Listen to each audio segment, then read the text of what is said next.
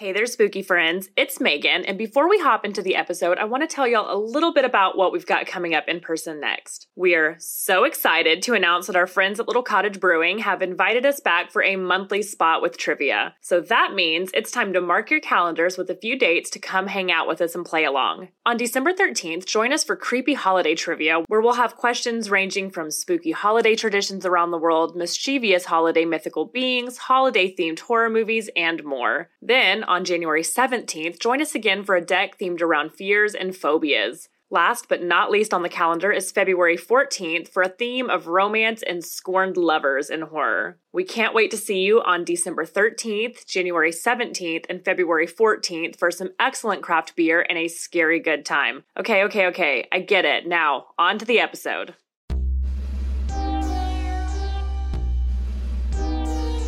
Hey there, Creepy Pocket Pals. This is Megan, and I wanted to take some time to chat with y'all today about the misrepresentation of mental illness in horror films and how they often rely on mental disorders to create this really antiquated killer trope, and even how as viewers we can sometimes negatively contribute to perpetuating these stigmas, even if unintentional. We have a few movies coming up in the pipeline that really lean on this trope, so I thought it was extra important for us to address this a bit more in depth. And as a reminder, I have an advanced degree in behavioral psychology and used to be a behavior therapist, so this shit is my jam. Now, we are all familiar with the spooky visuals of dark, dirty yet sterile psych wards and mental health facilities where the background ambience is that of screaming patients, right? Or in horror films where the killer is portrayed as mentally deranged or unstable in some way. These archetypes are created to instill a sense of fear in us as viewers, but they paint a largely inaccurate and wholly dangerous picture of what mental illness really is. There's this gray cloud of stigmatization that follows conversations on mental illness and mental health, and the way film and media portray both certainly aids to the exponential growth of this misunderstanding. Often in movies, horror movies especially, those that struggle with mental health are painted as dangerous and scary, and they are grossly dehumanized. Writers and directors take most people's lack of understanding of something and exploit the affected individuals to warp it into something for us to fear and ultimately something to entertain us. And while these movies are meant to entertain us, these negative stereotypes oftentimes have real-life consequences that affect real-life people. It perpetuates this sense of fear of the unknown or things that we just don't fully understand, and it gives people a reason to feel justified in being scared of these individuals. And these aforementioned consequences can sometimes be detrimental. For example, while a therapist is always required to report homicidal intent to police, some states have laws in place mandating suicidal intent also be reported. If a person is willing to get help, there is absolutely no good basis for this ruling. Legislation like this does more harm than good, and it both perpetuates and stems from harmful stereotypes that people with mental illness are dangerous and a risk to others, when in reality, there is no correlated or causational relationship between mental illness and dangerousness. But as we know, representation fucking matters, ghoulies, and mental illness in the mental health field as a profession really doesn't get much positive or accurate representation. So, the representation that it does get holds that much more weight, and it's that much more important.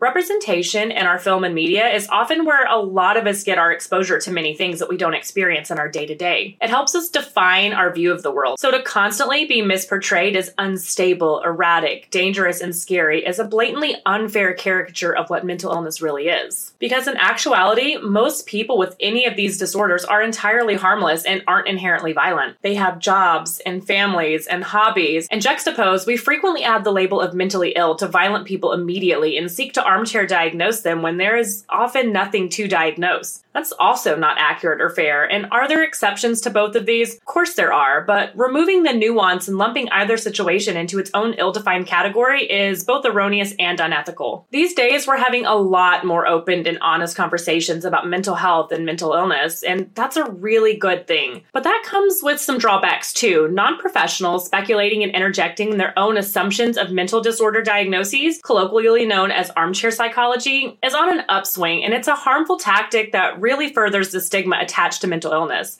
This is happening at rising rates in our daily lives as well as in our media, especially in our horror movies. But beyond the obvious, why is this so harmful? For starters, it trivializes mental health conditions and disorders. There is so much nuance, gray area, and weight that comes with receiving a diagnosis and providing one, which is why we as professionals have to go through years of school, training, and become licensed in order to provide them. It's a completely complex process and set of procedures that involves thorough evaluations and discussions. Armchair psychology really downplays the seriousness of these assessments and Most of the time, they rely on stereotypes. Not everyone who acts selfishly has narcissistic personality disorder. Being socially awkward does not immediately equal that someone is on the autism spectrum, and no, you needing things to be organized, color-coded, or in a particular order does not mean that you have OCD. To nonchalantly and inconsequentially just throw around these terms and hypothetical diagnoses, we're fueling the stigma further. This also allows for someone's behavior or personality to be weaponized against them, creating a dangerous parallel between misconduct and maladaptive behaviors and mental illness. And again, I totally understand that horror films are largely made to entertain and to not educate the masses. But it's one thing to have a psychologically driven horror film, but it's really unfair to take disorders that real people suffer from and minimize them. And while most of our horror films do a pretty terrible job at portraying mental health, mental illness, and psychiatric care appropriately,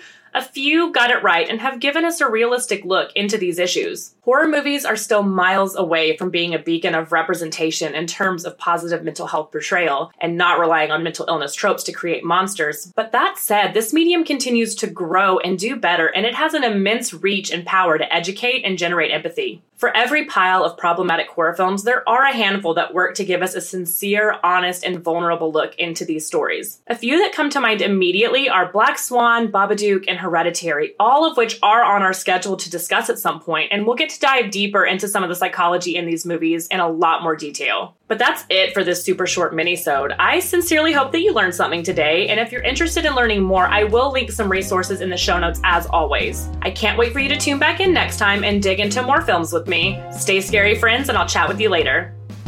The Clever Ghouls podcast is run by Maegan, Marissa, Blair, and Melissa. This episode was done by Maegan. Our intro and outro music was created for us by Josh Marshall. Find his links in our show notes. For more episodes and other spooky content, find us on your favorite social media platform through our handle @CleverGhouls. Don't forget to subscribe and share, and if you really like our content, please leave us a review.